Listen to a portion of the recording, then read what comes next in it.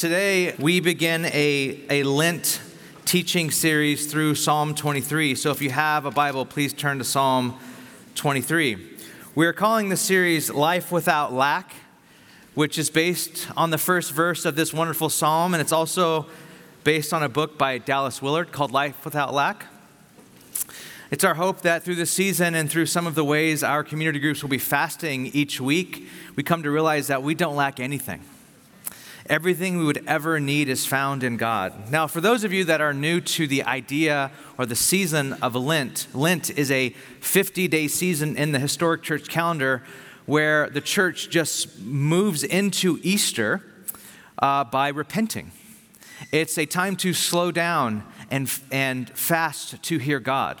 And so it started on Wednesday, on Ash Wednesday, where if you went to an Ash Wednesday service or if you've been to one before, they put ash on your forehead to remind you that from dust you came and to the dust you shall return, meaning you are mortal flesh.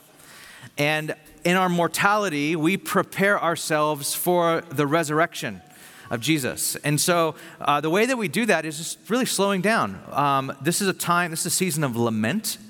This is a season of, so if you're feeling a little heavy-hearted this morning, it's okay. The church actually, in the church calendar, it gives you space to be heavy-hearted. January starts with all your New Year's resolutions, with all like, we're going to take over the world. You know, it's January, this is amazing.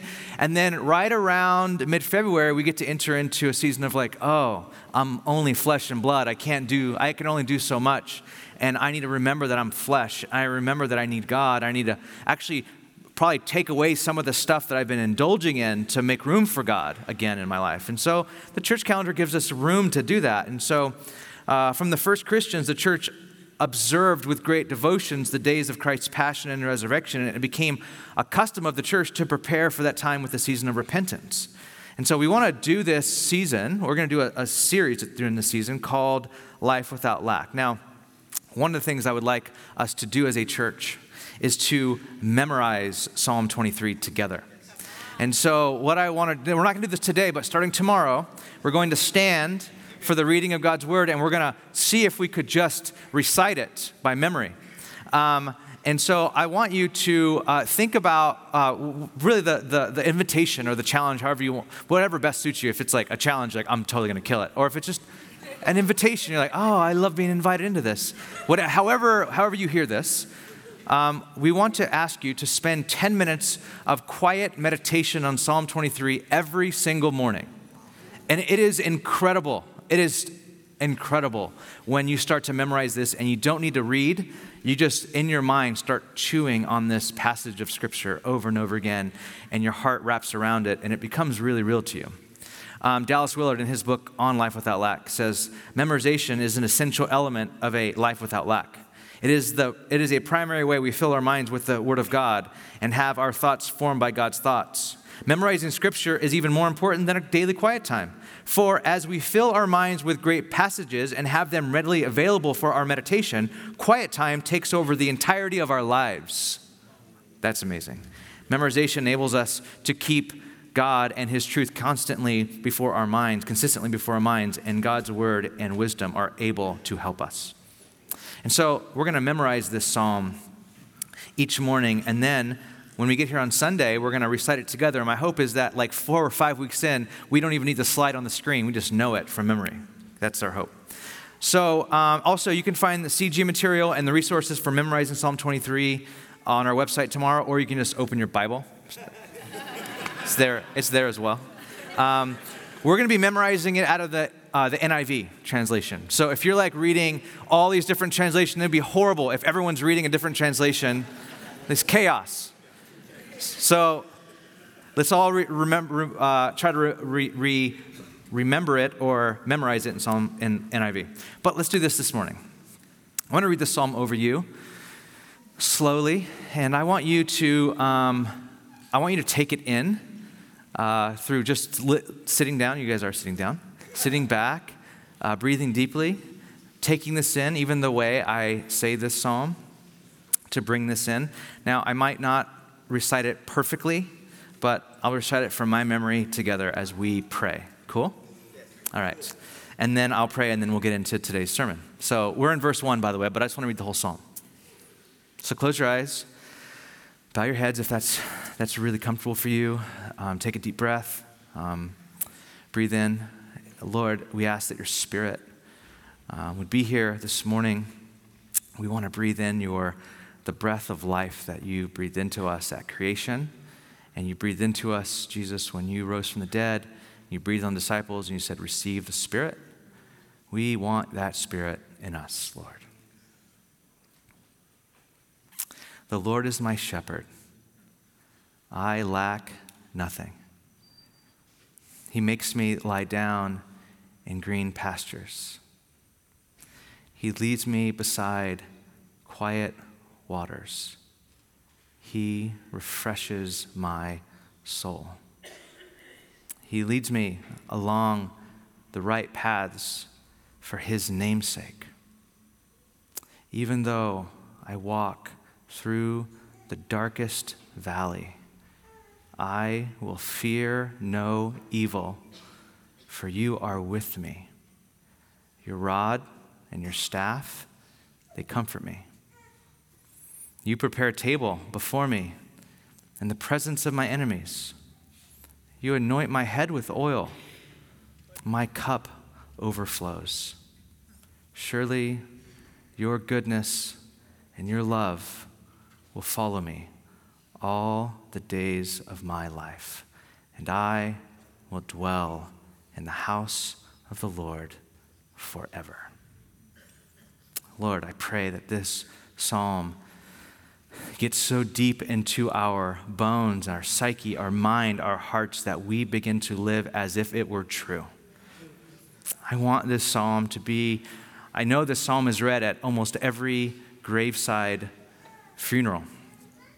I pray that it'd be something that we live, Lord. It wouldn't be something that just is read over us when we're dead, but something that we live, and that it would carry us all the days of our lives, Lord. This psalm is true. Make it true about us, Jesus. We love you. Pray for your help now in Jesus' name. Amen. Amen.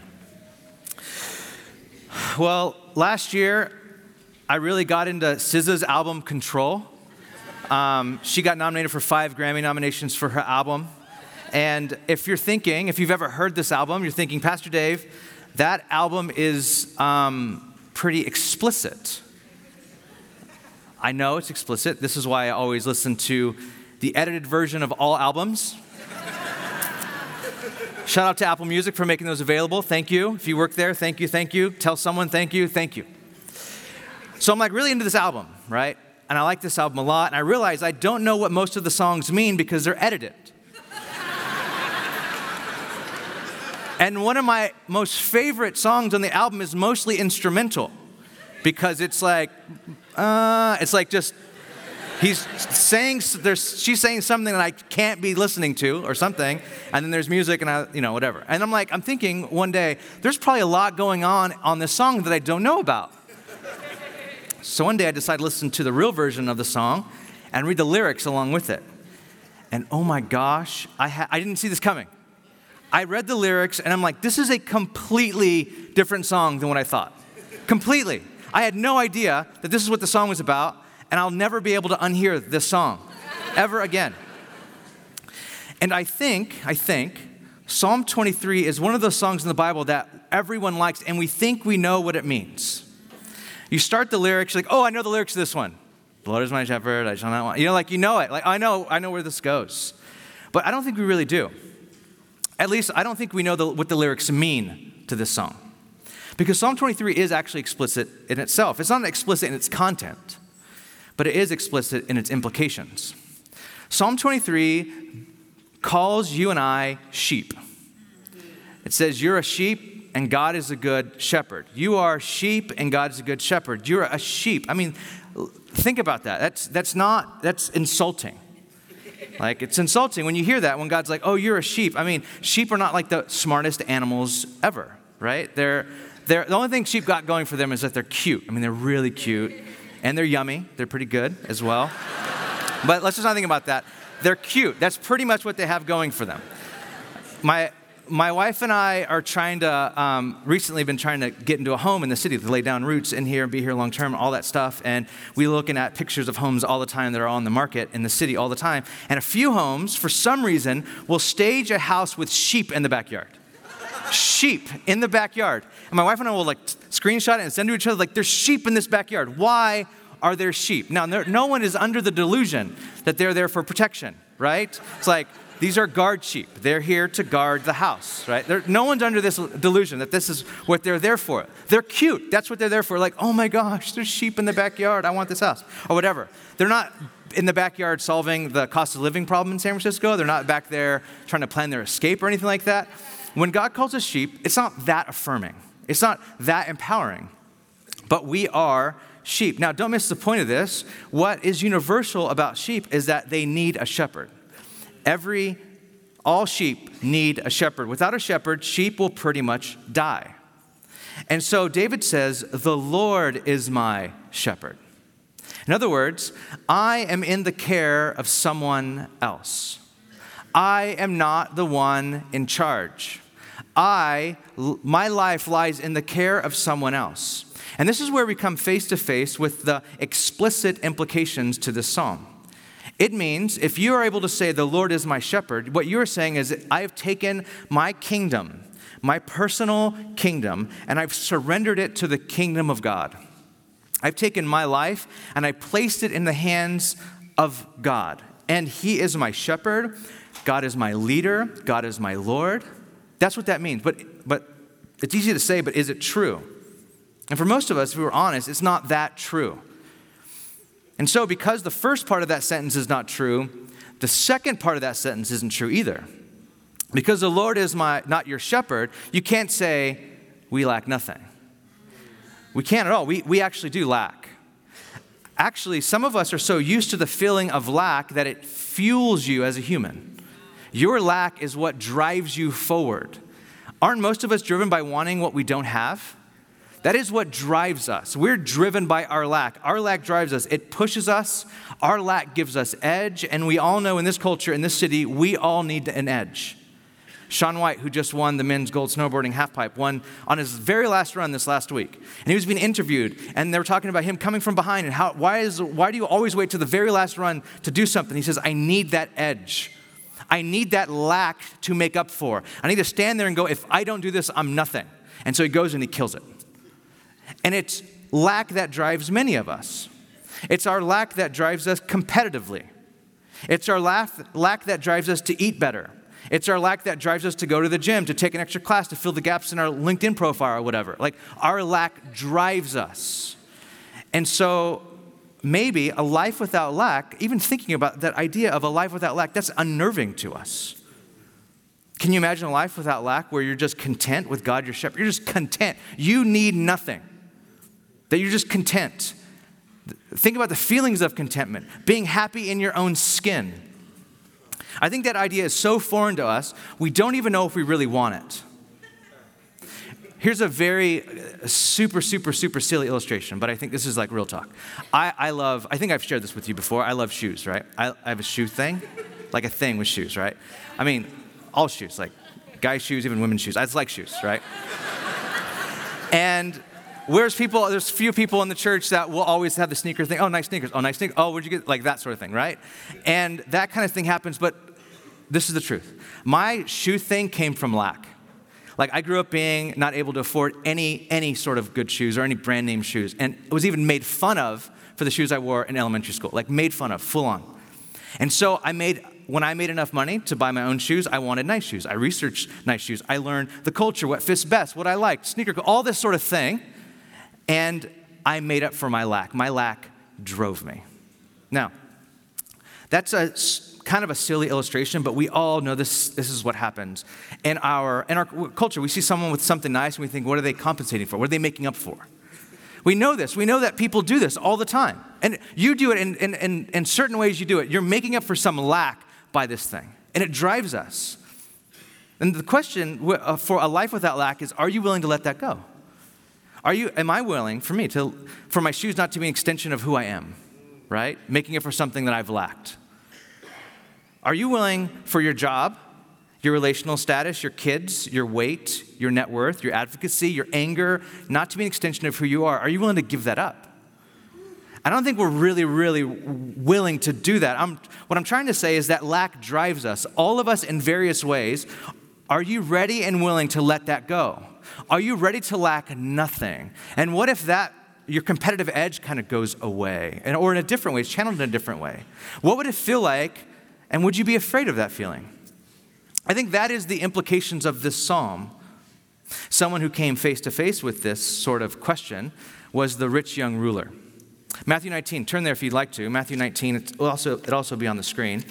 Matthew 19, a man comes up to him that we know, we call him the rich young ruler. And he said this, he came up to Jesus and he said, "Teacher, what good thing must I do to get eternal life? I want eternal life, life forever, abundant life, I want life." And Jesus says, why do you ask me about what is good? There's only one who is good. If you want to enter life, keep the commandments. This guy gets really excited because he could do this. He's like, well, which ones? Like, which commandments? Jesus replied, "You shall not murder." And you can imagine this guy as he's hearing this, "No, you shall not murder." He's like, yes. "You shall not commit adultery." Yes. "You shall not steal. You shall not give false testimony. Honor your father and mother, and love your neighbor as yourself." And Jesus stops the guy's like, "Oh my gosh, I've done all these things." Okay, this is great. And he says, "All these I have kept, but here it is." The young man said, "What do I still lack?" Okay, here's the thing. We're about to find out this young man was very, very wealthy. He was very, very powerful. And so he gained everything the world deemed enough. He gained the status and he gained the money, and it wasn't enough. He still felt like he lacked. And so I would imagine, I'm reading into this, but I imagine he went full on into religion. And he was killing it at religion. Not killing religion, but killing it at religion.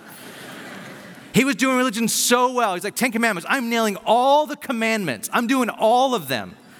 But still, when he was doing these commandments, it wasn't enough. He felt he lacked something. He still felt like he lacked.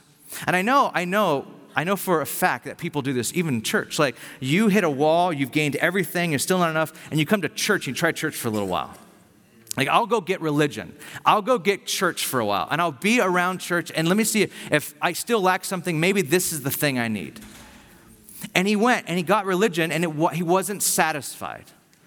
And it drove him to Jesus, and he was like, "Jesus, can you tell me what's wrong here?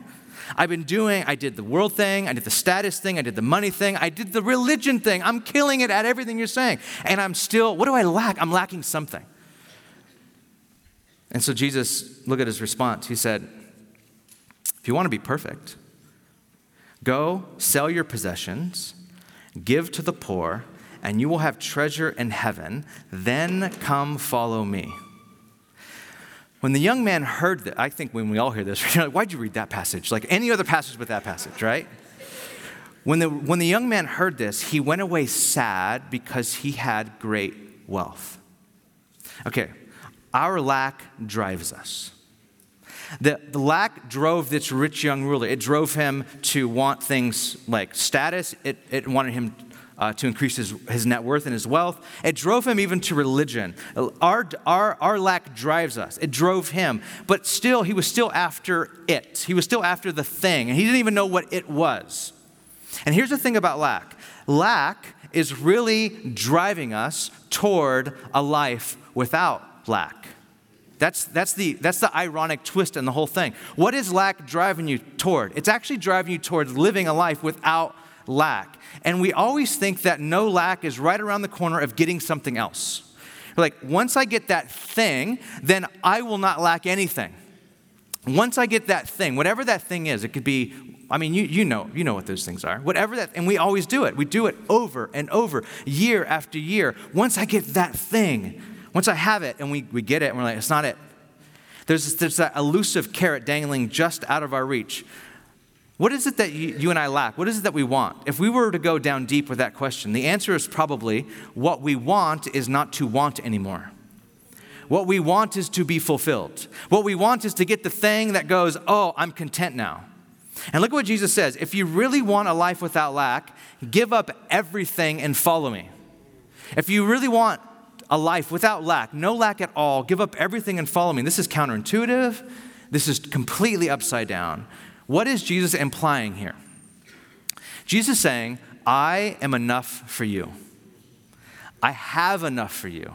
I will be your good shepherd. I am enough. Your status, your religion is not enough. I am enough. Give it all away. Come follow me, and I promise you it will be enough. I promise you, you will lack nothing. You are a sheep that keeps eating what is not real food and drinking what is not real drink, and you keep going astray, and you're trying to find what only can be found in me. Give it up. Come follow me. Let go, and you will have everything you lack. But this man goes away sad because he's like, I'm not willing to do that. And this is us in all kinds of different ways. Give that up. Jesus is like, give that up. Let it go. Follow me. I am enough. We're like, no. Well, I mean, yeah, you are enough, but Lord, I mean, this thing though. This is really us. This is really us for reals. And we do this all the time with things. Stupid little petty things like habits. Really, really big things like with money. We will not let go, and we think holding on to it will keep our life secure. But this man goes away sad because he's not willing to give up his riches for real life. And he will go and try to find a different way to make up for what he lacks. See, unless you can confidently say, the Lord is my shepherd, you cannot finish the sentence. You cannot say, I lack nothing. You must be able to say, Christ is my shepherd. Once you say that, then you can complete the sentence, and I lack nothing. See, and Jesus tried to show that he was enough in many different places. Actually, if you read through the Gospels, there's so many times that Jesus tries to show us that he is enough. His very first miracle was in John chapter 2, where he turned water into wine. That's a fun one, right? To start off your ministry career, turning water into wine, you know it's going to be a good career, right? And John 2:11 says this, what Jesus did here in Cana of Galilee was the first of the signs through which he revealed his glory.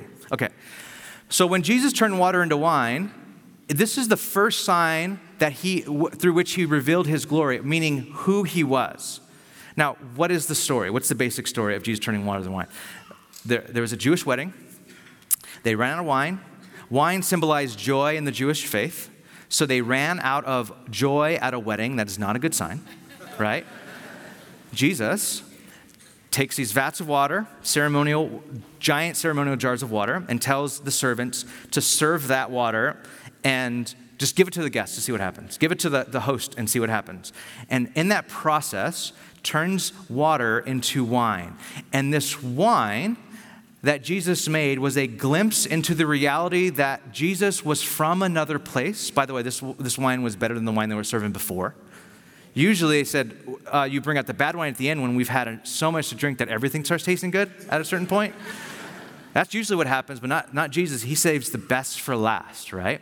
So he takes the best wine out. Now, how this symbolizes his glory is that because of the infinite resources of God, Jesus from the place that because of the infinite resources of God, no one lacks anything, ever. Jesus says, where I come from, we don't run out of wine. Where I come from, there is no lack. Jesus is showing us, no, you don't run out with God. You don't ever run out with God. There's always enough. Not only is there always enough, there's always more. Not only is there always more, it's always the best at the end. This is, Jesus is showing this is the kingdom of God. This might be a little earthy for you, like a little plain, like, oh, I thought it'd be something greater than that. This is the stuff.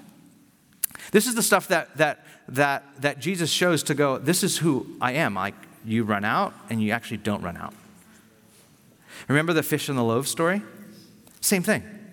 In John chapter 6, Jesus is on one of his preaching campaign hikes things that he does, right? So he goes for a hike and all these people start following him. He starts teaching them. And then before you know it, they're in the middle of nowhere and everybody's starving. This happens a couple times.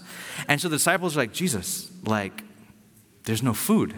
And there's thousands of people out here. And we can't feed them. And what are we going to do? And so Jesus said, well, just what do we have? Let's just feed them with what we have. And then this is what Philip said. Philip said, it would take more than a half a year's wages to buy enough bread for each one to have a bite. There's not enough, Jesus, okay? We don't have enough money. We don't have enough food. There's not enough. Another of his disciples, Andrew, Simon Peter's brother, spoke up and said, hey, here's a boy with 5 small barley loaves and 2 small fish. So someone like sent their son to go follow Jesus and was like, here, take your lunch as you go. Mom, pack lunch for them. And like, I'm going to go see Jesus today. Like, here's your lunch. See you tomorrow, right? And boy just goes off with his lunch pail, right? And then, so Simon grabs the lunch and says, this is what we have. 5 small barley loaves and 2 small fish. But how far will they go among so many? We don't have enough. And Jesus said, well, have the people sit down. And there was plenty of grass in that place, and they sat down. Do you see what's happening? Jesus is leading the sheep on green pastures. Do you see that? The good shepherd, like, right? Come on. This is literally what happens. This is what's happening right here. Just like tell the sheep to lay down in green patches. So you're just like visually, I would imagine if someone's there thinking of Psalm 23, they're like, oh my gosh, my mind's blown. Jesus is literally leading us to green pastures right here. Has everyone sit down in green little patches of grass, and then Jesus took the loaves, gave thanks, distributed to those who were seated as much as they wanted. As much as they wanted. And he did the same with the fish. And when they all had enough to eat, they've had plenty to eat, he said, gather the pieces that are left over. Let nothing be wasted. So they gathered them, and they filled 12 baskets with the pieces of 5 barley loaves left over and by those who had eaten. There were leftovers. Okay, so Jesus does this throughout his gospel campaign. He is showing, I am enough for you. I have enough for you. Will you let go? Will you just let go? Will you trust that I'm enough for you? But we don't. We're like, I would imagine if we were the boy and all these people are around and like, hey, kid, do you have food? He's like, no. I don't have any food. And you're just like nibbling. Do you ever do that? Like you're in a group of people and you know you're the only one with food. You're like, this won't go around all of us. So I'm just going to eat this. Because one of us has to stay healthy to keep leading us. You know, like that's us. We have more than we need, and there was more than when they started. Dallas Willard writes, God is not worried he is going to run out of something. Just think about that. God is not worried he's going to run out of something. God is beyond rich. He has so much that he will never run out of any of it. It is so important to remember this when we are fretting over a perceived need. In such a time, we may be tempted to think that maybe, just maybe, God is stingy. God is as stingy and small as we are. He is not. God loves to give. God loves to forgive. I think a lot of us, if we were being honest, why aren't we generous? Because we think it's going to run out. That's why we're not generous. Well, if I give this, well, what if it doesn't come back? What if I don't have enough? What if I don't have enough to feed I can't be generous. God does not ever have that worry. God doesn't go, well, if I give this to them, then what if this person wanted something too? They won't have enough. He is never worried about that. God is never worried that he's going to run out of something. God is able to do more than we can ask or imagine. In my private prayers in the morning, I have this little icon on the center of my computer. And sometimes when I need to do this, I will open up my computer. It's all like, there's no interwebs on it or anything like that. It's just this picture. And I meditate on this icon of Jesus and the miracle of the fish and the loaves. And an icon is basically a painting of Jesus used as a spiritual tool to get Christ into your imagination. And every Christian tradition has some form of them all over the world. And this is one of my favorites on the screen behind me. It's an Oriental Coptic icon. And it's Jesus just there with his hands open and this little boy going, I brought my lunch. And Jesus is like, I can feed everyone with this.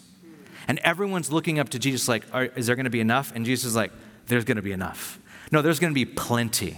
There's going to be leftovers. I'm sending you guys off with leftovers. Everyone gets a doggy bag. It's going to be awesome. And I sit and I meditate on whatever it is that I'm like, I don't know, God, will you come through on this thing? And I look at this image and like, God, you have infinite resources. There is enough. I'm not just talking about monetary stuff. I'm actually talking way deeper than that. There is enough. I have this practice, this discipline of when the thing I really want, I go, I don't lack that thing.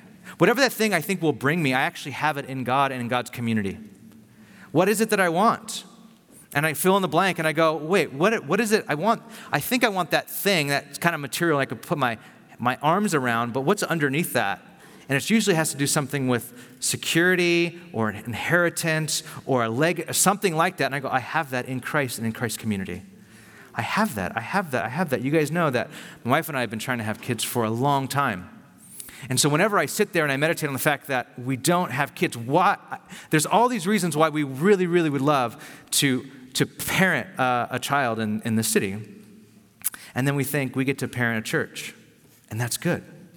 We get to be brothers and sisters and fathers and mothers to other people as well in other ways. We don't lack that. We have it in Christ and in His community. The thing that we lack all over and over and over again, we actually have in Christ and in Christ's community. But we have to train and discipline our mind to do so. We have to fix our mind on Jesus and say over and over again, Jesus, you and your community are enough. Willard would say, the secret to a life without lack is rooted in our knowledge of God. We must keep before us the knowledge of who God is always, all the time.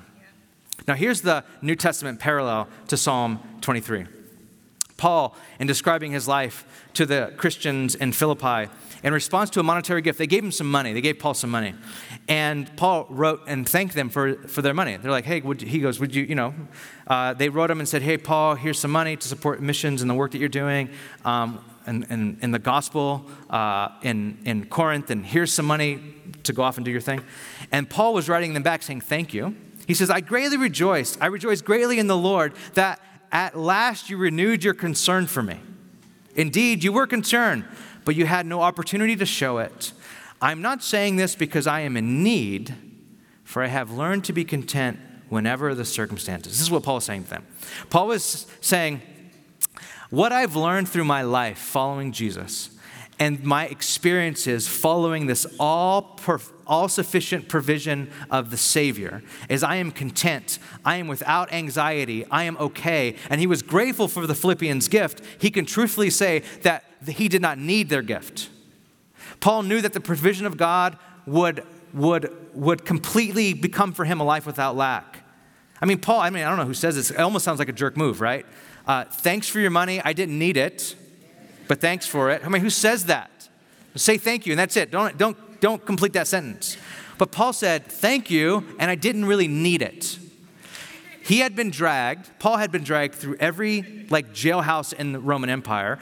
Several times he was left floating around in the ocean trying to survive shipwreck. And you would think Paul would write them and say, I can really use a boat, like a really good, solid boat. But he didn't say any of that. He probably would say, I would take a boat, I can use a boat, but I don't really have to have it. What kind of person? This kind of person you can't control. Usually we control people by their needs. What do you need? And we want to control them through their need. This is someone, I have no lack. Pay me, don't pay me, it doesn't matter. I have no lack at all. Everything I have is in Christ. This is someone who had many lessons in many different circumstances, and they taught Paul the deep truths of the sufficiency of God. God is able to meet every single need I have. Here's his testimony. Here's the next verse.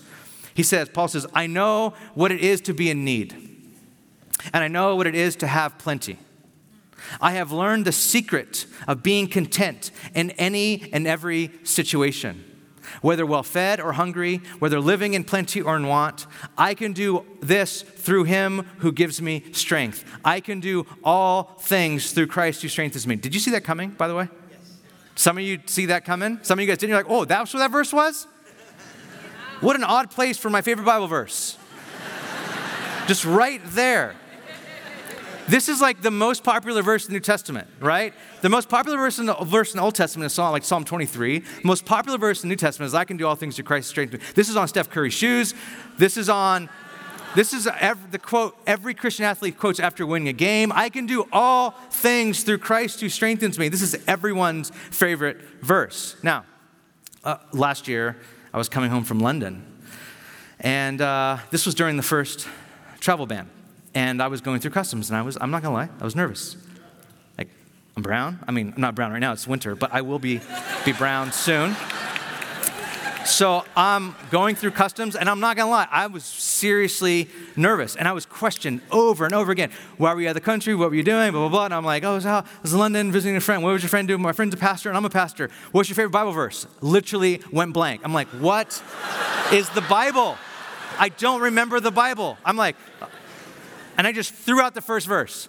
I can do all things through Christ who strengthens me. And I'm thinking at the same time, I'm lying. I'm going to go to jail for lying.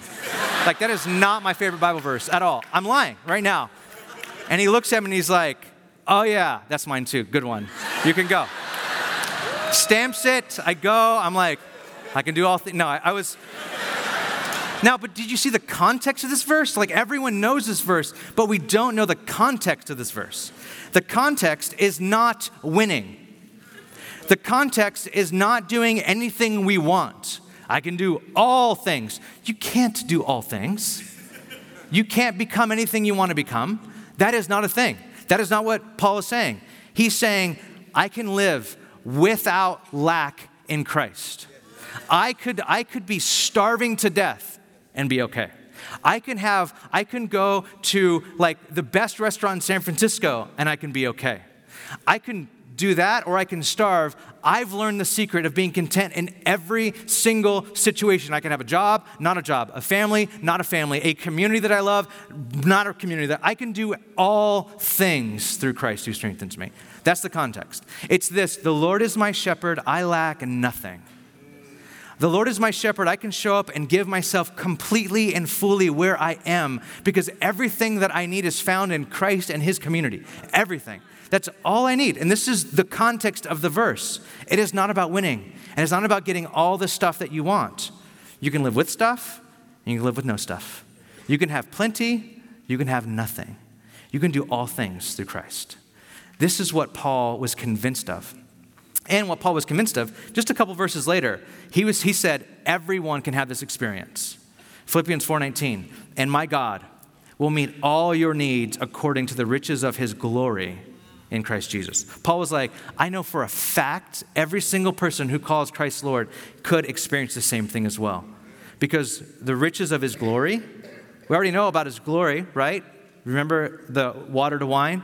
His glory, there's enough there. Now, Psalm 23, the Lord is my shepherd. I lack nothing. During Lent, the church traditionally fasts both to make room for God and to starve that part of our lives that lives on lust, that lives on blind want, so that we can see that God provides for us a better way than living like we did. And so here's a question. As we go into prayer and reflection and response to God, which of your appetites leads you away from Jesus' leadership in your life? What sort of appetites do you have that you find lead you away from Jesus' shepherding in your life, his leading in your life? What appetites? And maybe that is an invitation for you to fast. Maybe that is the invitation. That appetite is what you're going to let go of this season. And this is the appetite that you're going to say, I can let go of this because the Lord is my shepherd, and I lack nothing. I can go without this. I can go without that. I've learned the secret. It's to learn the secret. You don't stumble upon it. You have to learn it. I've learned the secret of what it's like to have a lot, and I've learned the secret of what it's like to have nothing. I can do all things through Christ. And what this does is it shifts us from a lack that drives us, when our lack keeps driving us to the next thing, to a shepherd that leads us. And you don't become less effective. You don't become less potent. You don't become less of a person or less of a leader. You actually are driven by something that's way better for your soul, and that's Christ. You're not driven by your wants or your lacks. You're not even driven, you're led by a shepherd who loves you. Let's pray. Lord, I pray now that we would move into a space where we're really beginning to contemplate these things that if you are a shepherd, we lack nothing. We have everything we need in Christ. And there are different ways that we need to respond to this, different ways that we need to, even now I trust that your Spirit is doing something where you're calling us to let that go, let that down. I pray against just in any way that we think that, oh, I'm glad the pastor said this. Oh, that was good. I pray against that sort of spirit, and I pray in and over our congregation that your Spirit would move us to then kind of take this inward and go down deep and go, and this is what this means for me right now. And this is what it means for me to respond to God right now. So Spirit of the living God, move on our minds and on our hearts, down to our will and our action, Lord, to take steps of obedience towards you, simple acts, not so simple acts, very huge and small ways that we're moving towards you. And repentance, maybe even in lament. I pray there would be even a confession, Lord, of how we might have felt in the past not cared for by you. I know that there's some of us that carry that around in our bones and in our body. I pray that we'd bring that to you and that emotion, that feeling to you, God. And that we would remember who you are. And then you, Lord, we would ask you to remember us. I want to bring my brothers and sisters before you that feel like they have lacked so much during this last season. There are things that their hearts desire really, really deeply, and it comes without consummation. I pray that during this season they were able to bring that before you and you would be able to hold that really deep tension that they feel right now. When they turn to you and they look to the Lord as their shepherd, they just can't say they lack nothing. I pray that you'd meet them right now. In Jesus' name, amen.